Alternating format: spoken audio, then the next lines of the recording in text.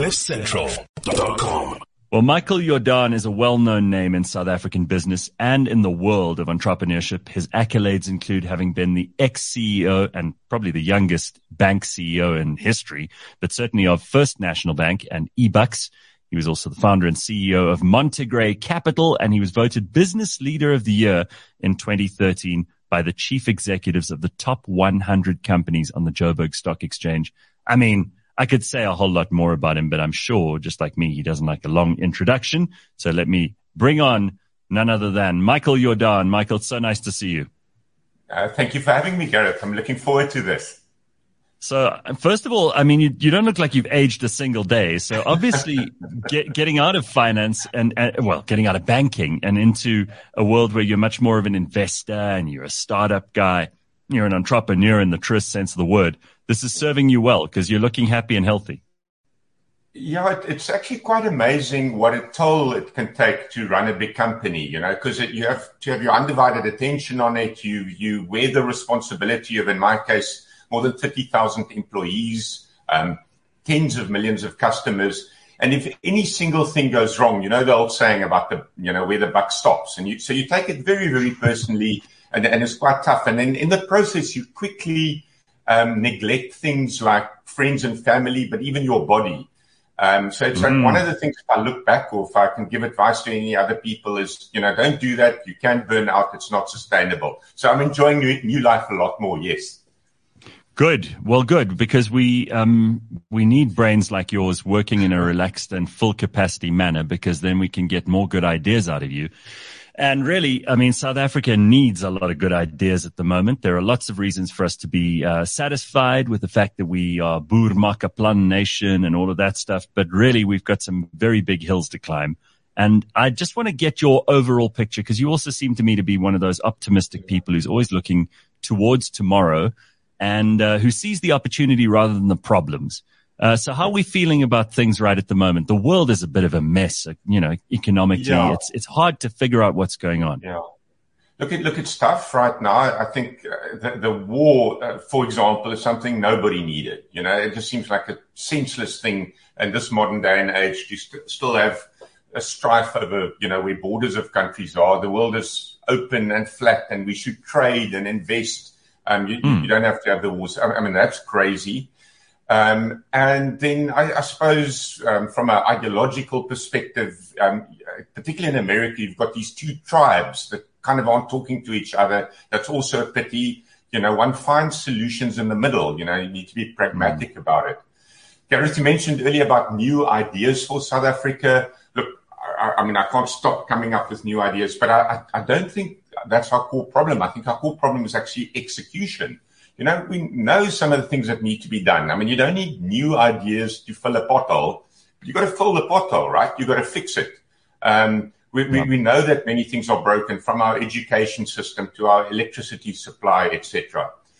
What I do think is happening is that people are just getting on with it, often without government. People are saying, I'm sending my kids to private schools, and these aren't the really expensive ones. There's some cheap alternatives around. People are not trusting state hospitals. They kind of do their own medical aid or their own private hospitals. One by one, everything from security to water to electricity is actually being privatized, if you want to use that label to it. Yeah. I don't even think you need to call it that. I just think it's the market that is taking care of itself, and people that are solving problems. So I suppose if there's reason to be optimistic about all of this is we're not sitting back, pointing fingers and waiting for government, although that's a very valid thing to do, is to criticize. I'm not saying people shouldn't criticize. Sure. No, of course. It's so much more energizing when you do something about it. And that's kind of what I'm doing with the rest of my life, surrounding myself with entrepreneurs who like to solve problems, are irritated by problems, and they're solving them. And because they're solving them as business people, in a way, it's a sustainable solution, right? Because someone's paying for these things to happen. Correct. Now, you indicated 2 or 3 things here that are worth exploring a little bit. And I have the feeling that if you and I talk for, at any length about any one thing, we're going to run into 300 different directions. So I'm going to try and keep as together as I can. I mean, I do have an agenda in my head of stuff I want to cover with you, but there's a difference between like people taking responsibility for themselves and not relying on the government, which is obviously a good thing. And the less we rely on government, as COVID and all these other things have taught us, the better, right? Because these are not superhumans. They're probably not even average humans. They're probably subpar in many respects, which is why they don't actually work in the free market. They have to parasitize on the state and get paid by all of us who are working in the form of taxes. But it's a good thing to be independent of government. It's a good thing to be responsible for as much of your life, have your own decision-making powers over as much of your life as possible. But for poor people in South Africa, that's not an option, right? I mean, it's not as if they can go out and buy solar for their house or, pay for a borehole to be put in or make sure that their kids go to a private school. It's just not an option for so many people in this country. It seems like the poor get punished again. So Gareth, you're quite right. We could talk for a long time. Let me just debate with you that first point. Look, I think there are very many well-meaning people in government or in government circles. So, I want to kind of come Please, up with them. I think it's tough. Introduce me to one, just one. No, you know what? Let me give you an example of whistleblowers. You know what trauma they have to go through. Their livelihood depends on it, and yet they go and do the right thing. And every now and then you in the bureaucracy, you come across people that I kind of feel sorry for them because, we are all products of our environment and the structure that you put us in. So I just wanted to say that I think there are a lot of good people out there, and we mustn't always just look at, kind of the top leaders. We've got this fascination with all these top political leaders and so on. There are good people trying to make a difference in South Africa. But then your second point about, the choices poor people have, of course, they have less. They can't just go and install their own solar, for example. But there are still things that people can do. People have more agency than they realize. Can I give you a basic example? Is inflation is bad right now. Inflation on food is particularly bad, and it's a staple. You've got to do something about it. But the ability to have a small vegetable patch outside your house, that's in nearly everybody's purview. You can buy seeds, they're very, very cheap. Most of the houses in South Africa have a little piece of land around them. It is not that difficult to grow a little bit of your own food. So you can do one, you can point fingers, you can march against food prices. But my first question would always be, have you got a little vegetable garden there? And so one by one, there are things that people can do. I'll give you another example. The cost of living is squeezing everybody, but I find people are quite hesitant to do things like change their bank to save bank fees, change their telco provider to get lower data costs, shop around for everything from, insurance premiums to what you pay for your entertainment. There are better, cheaper services around. And I'm sometimes a little could you be referring to Bank Zero and Rain by any chance? I was trying to not slip it in, but it doesn't even have to be Bank Zero or Rain. There are better alternatives around. And I just think people need to, rich and poor people need to take agency for their own lives and make these decisions because their lives become better in the process, but they're also supporting the entrepreneurial solutions that are around. Okay, so I'm going to just pick your brain on something that you probably are tired of talking about because you did leave the world of banking behind. And, we made it through that 2008 banking crisis in South Africa. You were at the helm of one of our major banks at that time. It was a massive problem all over the world, but we seem to have done pretty well by comparison. And people are talking about what's happening in the world now and how there's a looming global financial crisis if it isn't already happening, massive hyperinflation that's promised on the horizon. And we've got Biden cashing more checks than America has to pay. And all of this has an ultimate cost. I mean, you can't just print money, right? No, you definitely can't. And I think we're seeing the price now in terms of the inflation. Everybody underestimated it. Including the Fed, and now suddenly they belatedly have to raise interest rates. By the way, at the fastest pace that it's ever happened. Interest rates are rising very fast. So, it's time for stopping to kick the can. I think overall, if you had to say what's my concern for the world, it's over indebtedness. We have massive amounts of debt. the Japanification of the world. Where Japan has over 200% of their GDP is owned in debt. And it looks like the United States, like Europe, all the developed markets are heading that way as well. You can stomach that at low interest rates or when you print money, but right now you can't do that. So it is, in fact, very concerning.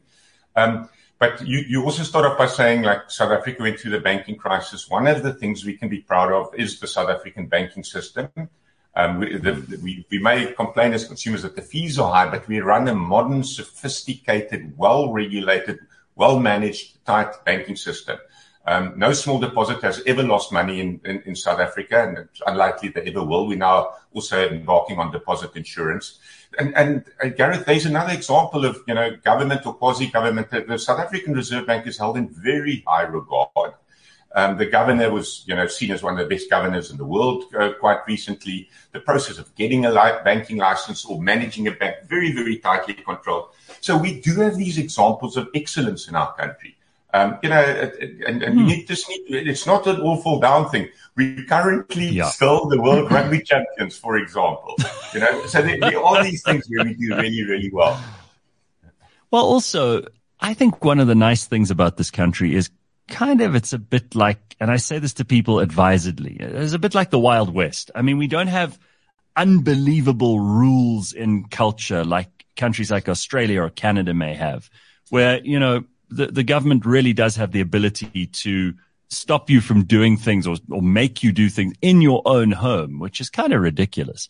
In South Africa, we don't really take much notice of the government until either you have to pay taxes or a cop stops you on the road, or it's kind of over there. It's not right here in your face, which I think is a benefit because, again, it makes people more self-reliant. And there's nothing that South Africans do better than being resilient. I mean, I think that's a fair compliment to us as well. Do you agree? I completely agree. And apart from the freedom that we have to do these type of things, I do believe in the basic good nature of South Africans. We have a sense of humor. We can laugh at ourselves. We get on with things. I think the politicians often try and drive us apart. But, when you meet people in the streets or around a braai or anywhere, we're essentially friendly people who get on with life. And I just wish we could have kind of more of that in the popular discourse. So, okay, there are a few things that I have to ask you because they seem to me like obvious things that people want to know about the way that your day-to-day stuff goes. I mean, you've really done an extraordinary job of bringing about new businesses since you left the corporate world. And you take a very keen interest in how these are run. You're not a hands-off kind of guy. You're interested in who the leadership are. You're interested in what they do. You make yourself a part of the process. And is that because you are as invested and interested in the projects as I anticipate you are? Or is it also because you're not the kind of guy who can sit around doing nothing? A lot of people have this fantasy, especially people who haven't made any money. They have this fantasy of, when I make lots of money, I'll just sit around the pool all day and I'll read books and I'll watch YouTube videos. And that's my life. I'm just going to enjoy in inverted commas your life. There's no fun in that for people like you, right? You have to be busy. Otherwise you'll go crazy. 100%. So a couple of points. First one is I am a nerd. Like a self-confessed nerd, geek, whatever. I do love finding out more and more about more and more things. It gives real intellectual pleasure to finding out just stuff. And secondly, I think what I've noticed, I've got a bit of an obsession in trying to solve problems. Just like people like riddles or Sudoku, whatever it is. So when I see problems I care about, it's great to be able to solve them. And it's great to be solving them, as I said, sustainably. And that usually comes with business solutions, not by taxing people. But the third thing, Gareth, is just that the secret to life is people.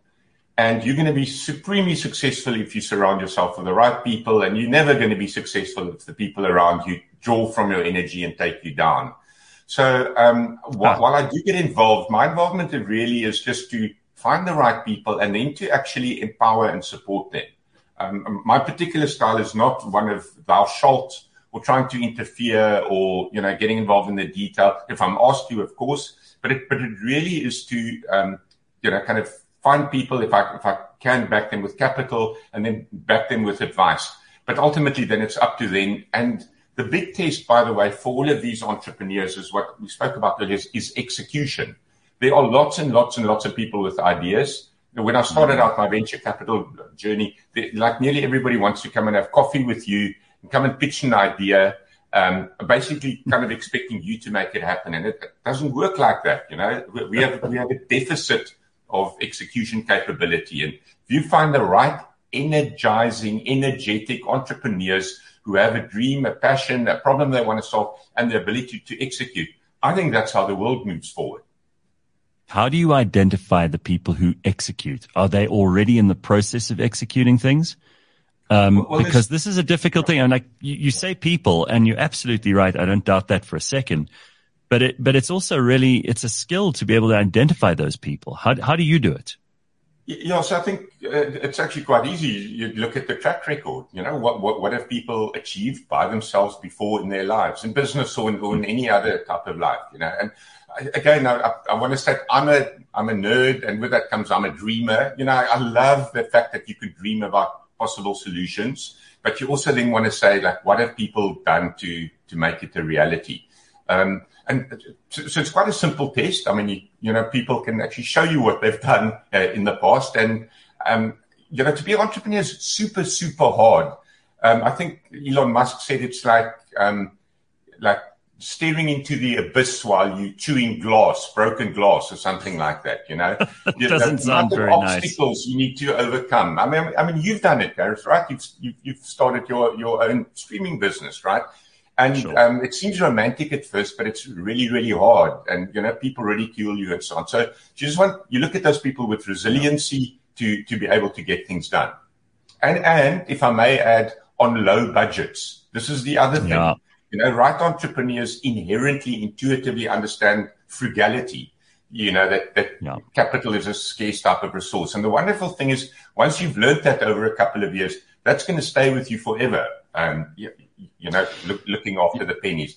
And that's maybe, if I had to be critical of, let's say, government solutions versus private sector solutions, I just think they are so much more efficient because, you know, people put their own money into the game. They've got their own skin in the game. That's such a good point.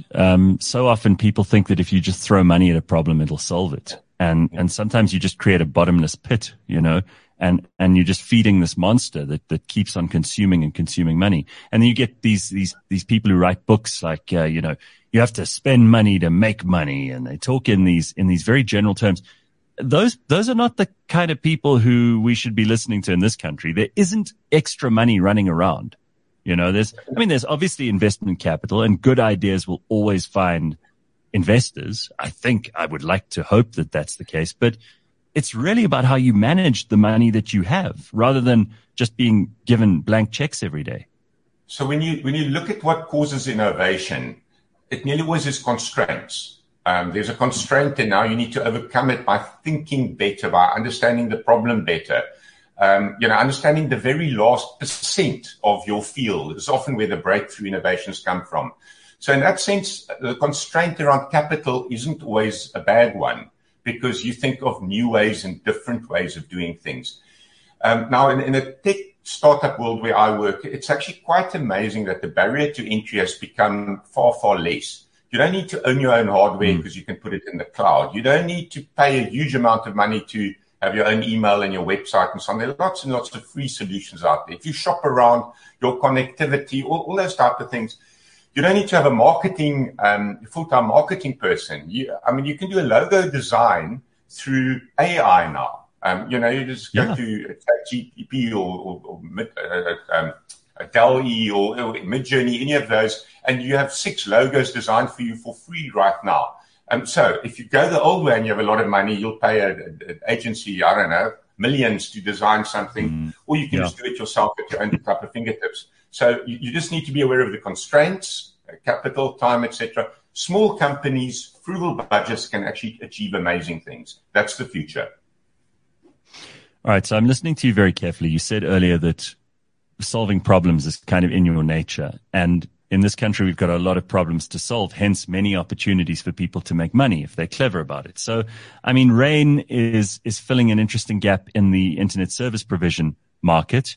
How's that business doing? Then you can explain what Bank Zero is doing that no one else was doing. And then some of the other ones that people aren't talking about yet that you're quite excited about, because these things are the things that people most want to know. And I'm sure you're sick of having to tell these stories over and over again, even though you love them. Gareth, I won't get sick about it. I really am passionate about these ones. Okay, good. So let's talk Rain. Interesting name, a non-telco name, but it's a telco that is started with 4G, but is now leading in 5G. And the whole idea is to get homes and in future also businesses connected to the internet using data as an abundant currency. So it's not data per gig, it's just as much as you want to use. Because that, by the way, is also the mindset of the future. You don't have a limit on how much Netflix you can have, or Spotify, or Apple Music, or Twitter. Once you subscribe, you can use as much as you want. It's going well. The 5G rollout now probably covers more households than the top 3 fiber providers together. The business model, and again, this comes from constraints. We didn't open a shop in every mall in the country. That's very expensive. We don't sell through intermediaries. That would make the product more expensive. So it's all online, and it's going really well. And very soon, we'll also launch a mobile service. But I just can't give you details about that. Partly, what's nice about this business is that if you are not connected to the internet, you are not a part of the modern world. Right. The divide that is happening in the world right now is people who are part of the internet or not part of the internet. And, it's tough enough to have a business even when you're connected to the internet. But if you're not, you're just part of a kind of lost generation or segment of society. So bringing that kind of digital connectivity is a wonderful purpose for Rain to have. And it's going quite well. And you'll hear more about the other launch soon. And if I can move on to Bank Zero. Sure. I think small team. I mean, when I tell people it's about 30 people working there, they shake their heads. All the technology is done in-house, so nothing's outsourced. That has the advantage that you can use the latest, most modern technology, that you have full control of your tech stack, that it's lower cost. But maybe most importantly, once you own all your own technology, you can innovate more and more. It's far more easy to innovate than if somebody else does your technology for you or you share it with all the other banks. And that's how we can do banking for free. I think cryptos have set the example there that you can make instant payments across the world for free. So you should be able to do it with a modern banking system in South Africa as well. So it's going well. Much smaller numbers than the other challenger banks like Discovery and Time, but purposely so. We don't have a big marketing campaign or marketing budget. We're growing incrementally. Nice growth every single month, learning from our customers and then improving the product as we go along. So we still have high long-term hopes, but we're very happy with the pace of customer acquisition, and it's particularly in the business segment. We think businesses in South Africa are neglected by the banks and pay too many bank fees. All right, and the new things, because you've got you talk about AI. Tech businesses, AI. Okay, I knew this is going to come up, so I was keeping my powder dry on this because everyone who is paying attention right now, and it's not boring by any means, but everyone who's paying attention is talking about AI and just how frightening this is. I saw a thing yesterday that they've tested some artificial intelligence. I'm not sure which program it is or which platform. The machine was asked to solve for a captcha, those captcha codes that you put up on screen. And it's got hold of TaskRabbit online, hired a human and told the human, I'm blind. I'm not a robot. I'm blind. I can't read this. Can you solve this captcha code for me? Then got those codes and did whatever it wanted to do. Hopefully nothing too nefarious. But this is amazing. Absolutely, isn't that scary beyond belief? That just gave me the chills. And there are quite a few other such examples where they come across as sentient, as if they have real feelings. Look, the thing about AI, it's been around 60 years. People forget about it. And in that 6 decades, there was announcement upon announcement of what it would do, and it never really happened. There were many, many false dawns. Also, I want to say what a lot of people call AI isn't really even AI. It's something called machine learning, or it's even a subset of machine learning. It's really just that computers are getting smarter and smarter at manipulating data, which is what the world is made of. But I think what's happened with ChatGPT and with these applications like the story you've just told now, suddenly it's broken through, and the advances from now are going to be very, very fast, and it's going to change everything about everything. It's going to change journalism. It's going to change how we do medicine, how we do law, how we do education, everything.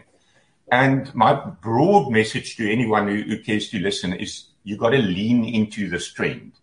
Right. There's no ways fighting this thing.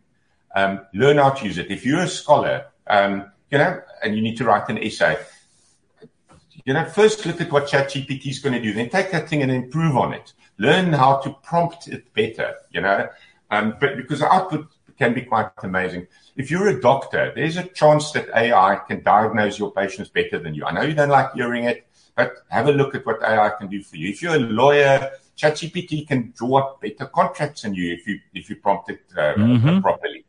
And all of this is going to make us so much more productive. Your job won't be taken away by AI, but your job is under threat by somebody else who's using AI in their job. So my big message is just like all the other technologies, you didn't have to fight word processing or Excel or whatever. Adopt it as part of how you do life, and you've got to do the same with AI. This one is one of the more profound technologies that's going to hit our society. Yeah, it's like these people who think that it's cool to still work on a typewriter. I mean, it's all very, maybe for artistic purposes, it's interesting, but otherwise it's completely inefficient. And everybody said at quite rightly, every stage of development, they've always said, oh, this is the end. We're definitely going to be killed by the machines now. I don't think that's likely to happen. Well, technology's never done that. 150 years ago, most of humanity was working in agriculture, in fields, and then, mechanized plows and tractors came along, and they could have then said, no, this is terrible. This is going to destroy the 95% of people's jobs who work in agriculture. But it was difficult at that stage to contemplate new jobs that would come about. I don't know, desktop publishing or hairdressing or, computer cryptographer and so on. So what technology always has been doing and will continue doing is it will destroy jobs, but it will enable a whole host of new jobs. Why we fear it is because we can have a tangible grasp of the jobs that are being destroyed. But we don't have a really good sense of the new jobs that will be created. But it's always done that. And in fact, net, it's most probably created more new jobs than it has destroyed in the process. As we get more productive, we get more wealthy, there's more money to be spent, society becomes more wealthy, and in the process, living standards rise.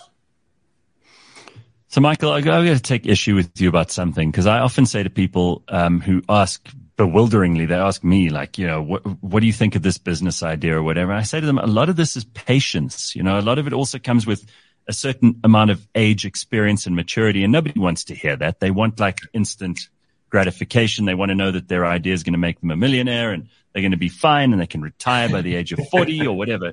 I mean, like these are ideas people carry around in their heads. But you went and became the CEO of a major bank at 36, which was pretty much unheard of at the time. I don't know how things have changed since then or how they were before then, but that was a pretty gutsy move by the people who appointed you then. And obviously it paid off for them. I mean, I'll tell you without any shred of regret that I only joined FNB because I could see the kinds of things that you guys were doing there then.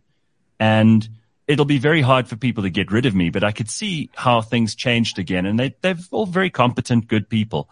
When you left, there was kind of an innovation gap of a kind, and I think they felt it as well.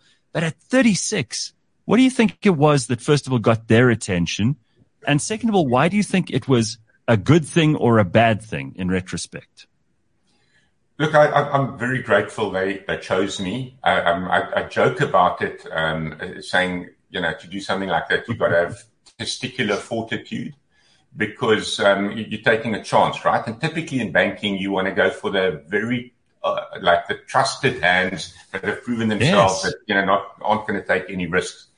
At the time, FNB was clearly the laggard. It was definitely the fourth of the four big banks. And there was a sense that we needed to do something to get to number one, and that technology and innovation was going to be a big part of that. And, that's something I've been kind of strongly supportive of. But once again, it was about people. I really kind of appreciate any compliments that are thrown my way of my tenure there. But it was an amazing team, and we had the ability to agree on challenges that we set ourselves, things we wanted to achieve, and then the teams were empowered to get on with it, the individuals, etc. And it's quite an amazing thing in a big corporate if you can bring about a cultural revolution, and that cultural revolution is about empowerment, about innovation, about backing people, about taking risks and making mistakes. And when I say take risks, I'm not talking the type of risks that brought Silicon Valley Bank down. I'm saying new ways of doing things, starting app-based banking or giving tablets at low-cost prices to your customers, or anyway, just allowing people to come up with good ideas and improve things. The difficulty is once you have that mindset that nearly everything can be improved, you look around South Africa, and the frustration is the opportunity cost of everything that could be working. We shouldn't be worrying about electricity now. Electricity is like one of those basic things. We should really be worried about the kind of the fourth industrial revolution and how we train people, how we train our entire education system so that we have kids that are problem solvers, complex problem solvers, not people who can memorize stuff. Sorry, I'm carrying on a little bit here. No. This is gold. This is gold. It's about having a proven track record of execution and then finding new ways of solving problems. I think that's what my mindset was when I was 36. I was obviously kind of wet behind the ears. In many ways, I think I'm probably would be an appropriate person for the role now, now that I'm like a little bit older. But when you're young and you have lots of energy and you really want to prove yourself, that also has certain advantages. Anyway, we're trying it all again in Bank Zero now because we think that is where the puck is going. And you've heard this cliche a couple of times, but that famous ice hockey player, Wayne Gretzky, that was asked why he was so good. I don't know if he knew how profound his answer would be, but he said, it's because I skate not where the puck, the ball is, but where it's going. That's the secret in business. Once again, Gareth, you've done that with your streaming service. It's clearly where the new technology is going. Sometimes one does it too early, but it's still the right thing to do because you can get caught up in the old world. And banking, it would be the high-cost structure, the branches, the head offices, the systems. But you can see this in nearly every industry, that is changing. And the one thing I can say to everybody for free is AI is one of those things where the puck is going. It is going to affect everything. So the quicker you get onto that train, the better. Yeah, there's nothing worse than like being proud of being a Luddite, being proud to kind of be stuck to old things. And of course, there are old things that are valuable. Not everything must change. We mustn't tear it all out by the roots. And this brings me to something which, you probably don't want to get too much into the politics of the day, but there's a lot of craziness going on in the world right at the moment. You've got a lot of very strange ideas, either ones that have already been proven to have been stupid for generations before, or people who think they've come up with things for the first time when they're actually just another incarnation of something that's happened before. What are the ideas you think that will take us forward as opposed to those that are going to make us repeat our mistakes? This is why I'm a student of history. This is why I love learning about, the different wars that humans have fought against each other, resources and, ideologies, because that stuff actually does matter. And if you don't know anything about it, you're just going to keep on repeating the mistake. Gee, okay. So Gareth, it's a very interesting topic, this one. A couple of points. One is I deliberately remove myself from politics or political parties or political leaders. I just think worldwide, not just in South Africa, it becomes a very emotive topic and people kind of get irritated about it. But that doesn't mean I remove myself from the issues, which it's perfectly valid to have a view on, I don't know, what should happen to Eskom or the post office or, I don't know, gun control in the United States or taxes or whatever. So think about the issues first of all. Second thing is I do think the world is caught a lot in a lot of ideologies and in isms. And what I, as a business person, would plead for is to base as many possible decisions on facts, because you're going to get better decisions that way. So, for example, if you want South Africa to grow, I think it's the wrong debate to have a debate between, let's say, privatization versus state ownership. The real debate is to say, let's look at countries that have been growing at higher rates for a long time, and what have they been doing, and what can we just copy from them? So it's a pure kind of factual thing. It's not a guessing game. There are active examples in the world you can refer to now. 100% growth is a choice. Growth is not some magical thing that happens to you. Growth is something you choose to do, and then you take the decisions, which sometimes are hard decisions, but you take those decisions and then you will grow. Same thing with our education system, which are the systems that are producing the best education results. What are they doing? What can we do? So I would really say that the way to solve the issues of the day is to be based on decisions on facts. And then I want to throw in a third thing, and that is piloting and doing things small scale before you do them big scale. I really think it's a problem that we have, that you say, now I want to solve the entire electricity grid or the entire education system. Or if you think you've got a great solution, why don't we pilot, let's say it's an education solution, why don't you pilot it in one school or in one grade in one school? Right. Check it out, see if it works, and maybe you can even improve on it there. And then once you've got that version, do more. I say this because this is the language of startups. I mean, startups that are now huge, whether it's Amazon or Facebook or anyone, 10 years or 20 years ago, they were nothing. They were an idea that started incredibly small. And in that process of starting small, you refine it and you make it better. So my third point here would be just, instead of getting so worked up with each other in these big political debates, let's just try something and see if it works. And if it works, we can roll it out to more places that you want to make things better. It's not that complex, actually. It's eating the elephant one bite at a time. Here we go. What would be the worst job in the world for you right now? And what is the thing that makes you most happy about your current business interests? Like, what is the thing that you would loathe to do? Either something that you did do once or something that you've never done, but that would be the worst kind of place for Michael Jordaan. Like if you sat in an office doing a 9 to 5, doing balance sheets or like what's your hell business wise? Now, look, the people I feel sorriest for, and I think have the toughest job in our country, are miners. I mean, just think going down the earth into the darkness. Oh my God. Having all that earth in front of you, real physical labor. I mean, in a sense, they're heroes, but that must be super, super tough. In a broader sense, for me, it's anything where you don't have freedom or empowerment. I mean, if I can just share a little story out of my youth, I was in a hostel in high school where you were supervised to study 3 hours a day. And it was the worst thing for me possible, is somebody peering over my shoulder to see if I'm doing my work. I'm the type of person where focus on the output. If it's in school, let's say it's exam results, that's fine. Hold me accountable if I have bad exam results, but don't hold me accountable for the process of how I get there, when I get there, how many hours, etc. Now, it's the same in work. The type of people I want to work with are also similar people. It's not people that you want to clock watch, that they're in there and how many hours they spend. You purely want to look at output. So my dream job is to have that freedom, but freedom that comes with responsibility and output and measurement at the end, because, the game does matter. The score of the game does matter, but it's just not that kind of complete control of how you do it. You want freedom there. So speaking of freedom, because I completely agree with you, it's like I'd rather have 90% freedom and 50% money than 90% money and 50% freedom.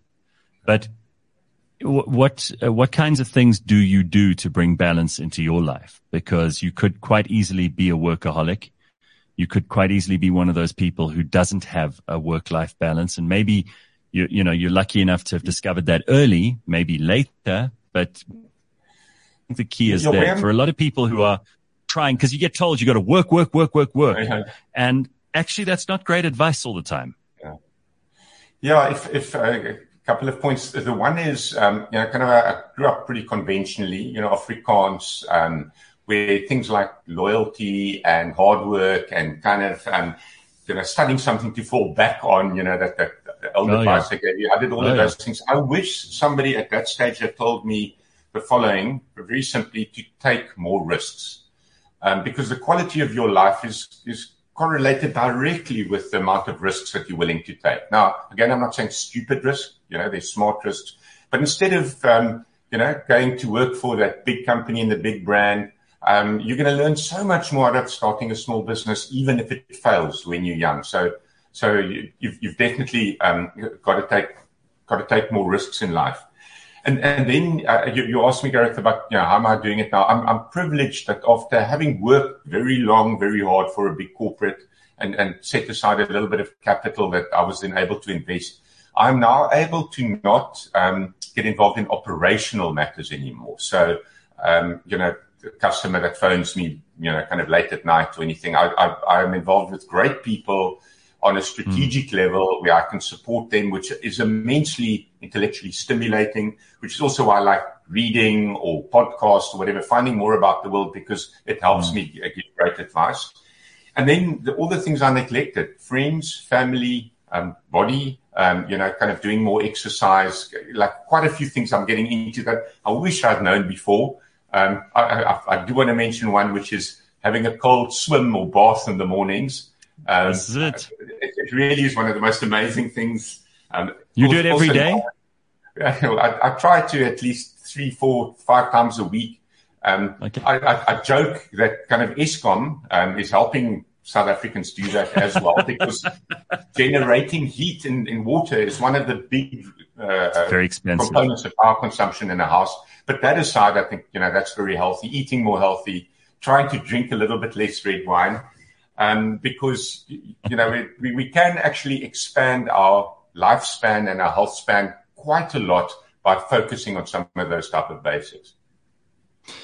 Well, you remain an example of exactly the kind of entrepreneurship this country needs. And while people will sit and complain that this and that aren't perfect, there are people trying to solve problems. You are at the forefront of that. It's always lovely to spend time with you. And I really appreciate you making some time for us. Good luck with all your endeavors. I'm sure you don't need it, but it's always good to know that there are people like you that are making things better incrementally or exponentially, depending on which project we're talking about. So thank you, Michael. Great to see you. Thank you, Gareth. And we need all the luck. All of us need all the luck we can get. Yeah, that's probably right. Thank you so much, sir. Nice Very good to see you. Thank you. Right. And you keep up. Bye-bye. CliffCentral.com